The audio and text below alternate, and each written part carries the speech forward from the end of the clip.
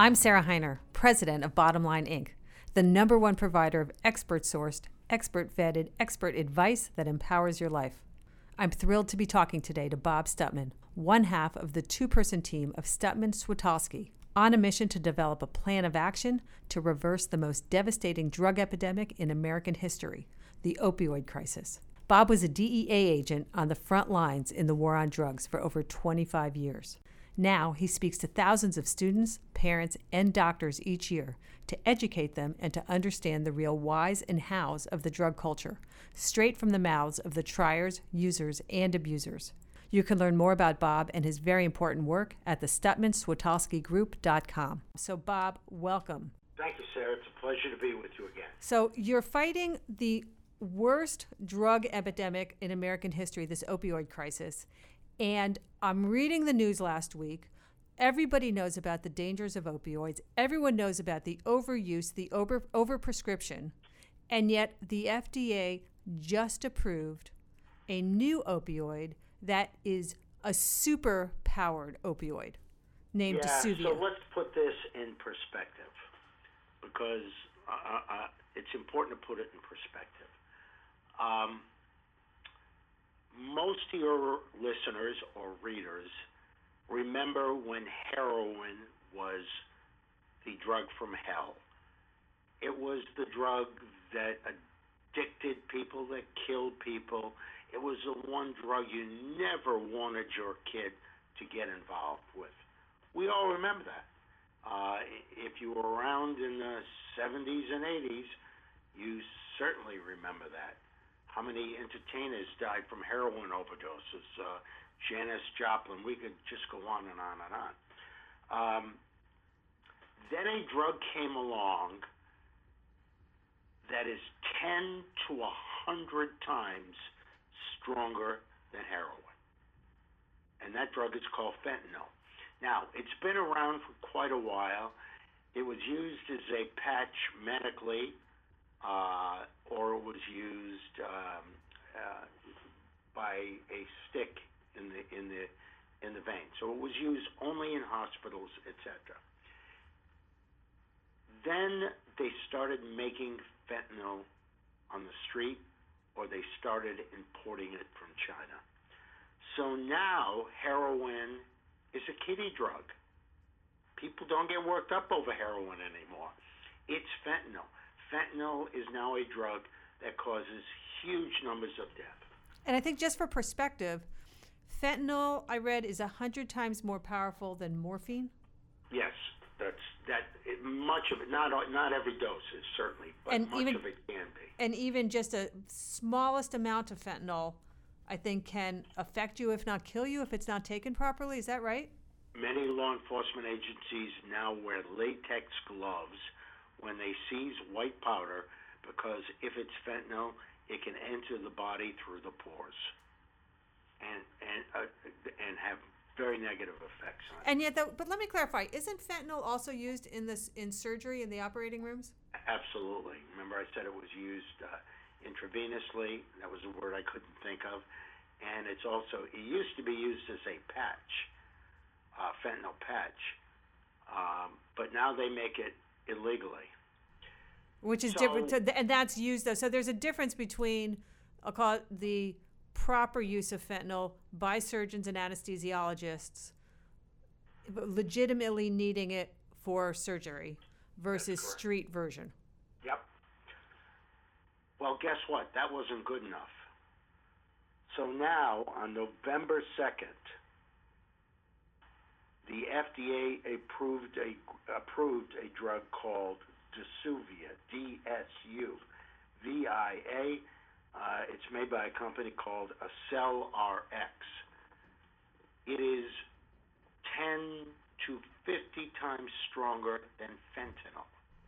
And what problem were they solving? Like, what on earth was going through their head when they decided this was a good idea to approve something, A, new, and B, that strong? Well, let me tell you that in a second. What happened first was the advisory committee for the FDA said, go ahead, except the chairman of the advisory committee, who is considered the addiction expert on the committee wasn't there. So as soon as he got back and saw the advisory committee had told the FDA to go ahead, he wrote a letter basically saying, please don't, because the abuse potential of this drug is huge. How can they, point of order, Chairman, how can Yes. the committee be allowed to approve anything without the chairman? Yeah, good question. Good question. Clearly you have been through Robert's Rules of Orders, and you know better than I do, but they did. And They then should the read chairman Robert's writes Rules a of note Orders. that says, please don't. And they do anyway. The problem, well, what Dasuvia was approved for was very good reason. The reason that the FDA head gave, it's a single dose little clip that you basically put under your tongue. So you don't have to swallow a pill. You don't have to get a needle. You put it under your tongue and you basically squirt it and it comes out. Great drug for GIs who get hurt in the theater that they are. I absolutely applaud that. Wait, hold on. Challenge. Yes. Can they not have that same kind of delivery of the drugs that are available? They can't do a sublingual or a single dose? I have no clue. I am giving you the reason they approved this drug. That's a fair question, and I don't know the answer to it. So this was But approved it's for the... certainly a rational question that somebody would think the FDA would be asked. So this was approved theoretically for military usage? No, it's approved for all hospital usage where somebody needs the drug very quickly and in a very powerful amount. They use the military as the best example. So my answer would be, great, let us only distribute it to the military medics, not make it available to every hospital in the United States. Very so now true, we although have a drug although that is at least 100 times stronger than heroin, and at minimum 10 times stronger than fentanyl, and it is now being given to hospitals and all kinds of doctors in hospitals. And you said something before, and I don't know if you said it off mic or on mic, so let me repeat it, that one of the biggest problems in medicine is off-label uses. And this is going to be a drug that is off-label use, and it is going to become available on the streets very quickly. And again, it makes heroin and fentanyl look like kiddie drugs. when you say it's going to be available on the streets, you mean someone Do you will... have any question? No. Do you mean that someone will copy it and make a street version, or do you mean it's going to be misused, overused, overprescribed, irresponsibly All managed, of just the like the above. current? All of the above. That's what's happened to almost every strong morphine-like drug. We've copied them, or we've got them out of the hospital into the hands of users. And I have zero doubt or zero reason to believe the same will not happen with this drug. So has anyone tracked the money trail of this? No, that's a great question. And that's, it sounds like a smart answer, but not my job. I could spend the rest of my life tracking the money trail. I would hope some congressional committee would do that. But it's horrible. And this is a total done deal. So even though the chairman wrote a letter, It's a done deal. it's a done deal. It's approved. It's coming to a hospital near you. It's coming after January 1st. to Can a a hospital near you. can a private practitioner diagnose it? Prescribe it? Yes, as long as it's in a hospital situation. But so now I'm in the hospital. Now they Right. give me a dose of it. Now they You give me know another that- dose of it. Right. Now I go You know home. It's not going to stay that way. Right, because I'm going to go home, right? Exactly. I'm scared to death. Yep. And our FDA approved it. So let me take the high road for one brief minute. We did another interesting podcast with an anesthesiologist, Dr. David Shear. More interesting than me. Different interesting. I'm only kidding you. You truly take the cake on interesting, but this was a different interesting thing, and it had to do with opioids. He's an anesthesiologist, and he was talking about the shortage in the hospitals of opioids for what they really needed them for surgeries, right? For serious pain issues. Yep. And that there were doctors actually that were now performing surgery with other substitute drugs that they didn't have the experience with, so they were putting patients at risk. Is it possible that they developed this drug to try and address those issues? I'm just trying to find some modicum of rationale for this. Well, if it is, they didn't say so. And I would assume they would throw their best defense out there. So now what? So what should... you tell me. You're the expert. Keep saying that. I'm not. I may be the expert. I'm not God. Okay. So I have seen a study, and again, I think it was JAMA, but that said if we do everything right for the next decade, in other words, all of a sudden we make the right changes, we start to develop the right, all that kind of stuff, we will still have 650,000 Americans die from drug overdose. That's incredible. 52,000 guys died in Vietnam, and we're still talking about it. Let me give you another analogy. When I say 72,000 Americans die a year from drug overdose, I'll give you my son as an example. He's on Wall Street. So he lives in numbers. And he said, Dad, that's not so many. There are 350 million Americans. And I said, it's right. For these millenniums, you've got to put it in terms they understand. Roughly 203 people die a day from drug overdose, okay? In every commercial airline crash in the world over the past 10 years, the average number of people to die was 127.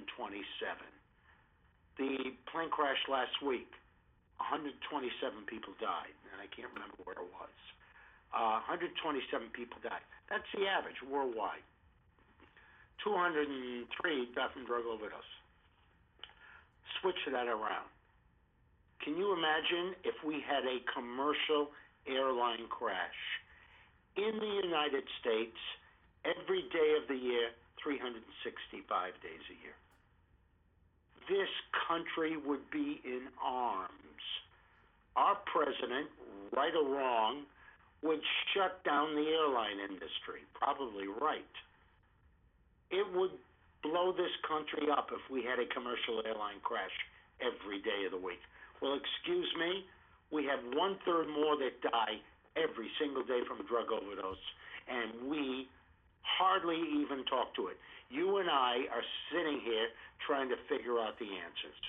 Well, and I think it comes down to the individual. Let me ask you one quick more question on DeSuvio, and then we'll kind of wrap this together.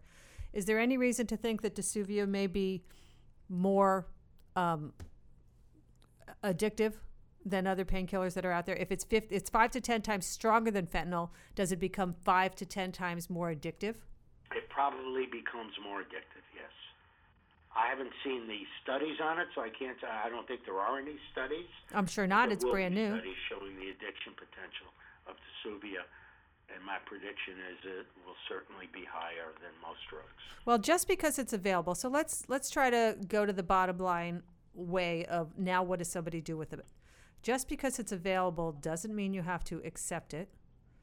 Doesn't mean because the doctor's offering it, doesn't mean that you don't challenge them on what's your experience with it, what's the long-term effects, what's the risk of it. I really think that the only way we're going to make any attempt, any ability of movement at this whole issue is to go grassroots, that people have to realize it's starting at home. It's starting with, as you said in another podcast, parents having dinner with their children and communicating with them and being role models of proper use of medicine and not, using it as a crutch for every ache, pain, and problem that they come along with. Unless we get that messaging out there, that this is not the solution to our problems, is not a pill, we are stuck in this maelstrom. You are so right. Here's the problem. The decision is made by the patient when they're in terrible pain. And they will do almost anything to deal with that pain. And I say that based on myself. I'm shocked I'm saying this on air. As you and I talked about, I had 2 surgeries on my back over the summer. One was 9.5 hours, 19-inch cut. And the second one, because I had an infection, was 4.5 hours. The pain was horrible. I was prescribed oxycodone, which is not OxyContin, but it's close. 5 milligrams twice a day, very small amount. I wouldn't take them. The surgeon made me take them because he said, if you don't take them, you will not move. And if you don't move, you cannot rehab to get better. So you got to take some to deal with your pain. So I took the absolute minimum amount, 2 a day, 5 milligrams, which is a tiny amount. I took them for 5 weeks. 5th week, I said, that's it. I'm done. No more. And I hope you can gather from our few hours of conversation, I'm pretty anti-opioids, so nobody's more set on getting stopped and using them than me. I went through 3 nights of hell in withdrawal. Wow. I shook, I scratched, I couldn't sleep, I twitched. It was horrible, Sarah. And I looked at that bottle of oxycodone sitting on my night table, and you have no idea, me, how close I came to just saying, the hell with this, and taking a pill. It is tough to get rid off this stuff once you start. But I think you said a critical thing, though. You push the doctor to the lowest dose possible. Absolutely. And frighteningly, you had to push him to it. Yes, the doctors need to start at the lowest dose, right. The lowest amount, the lowest quantity.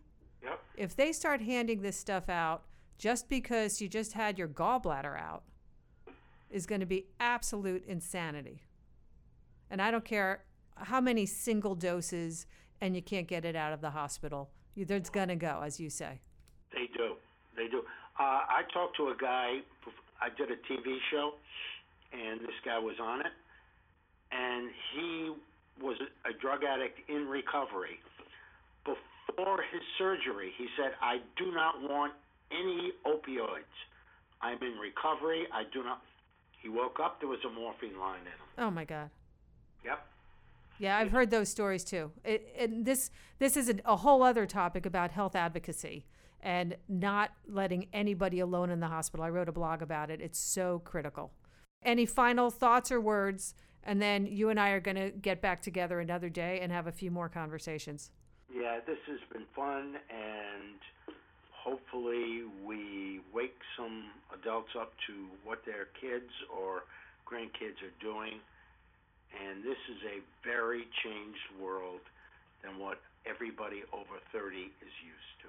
It is. And the change starts within our own homes. All right, Bob Stutman, thank you so much. The StutmanSwitolskiGroup.com. Thank you, Sarah.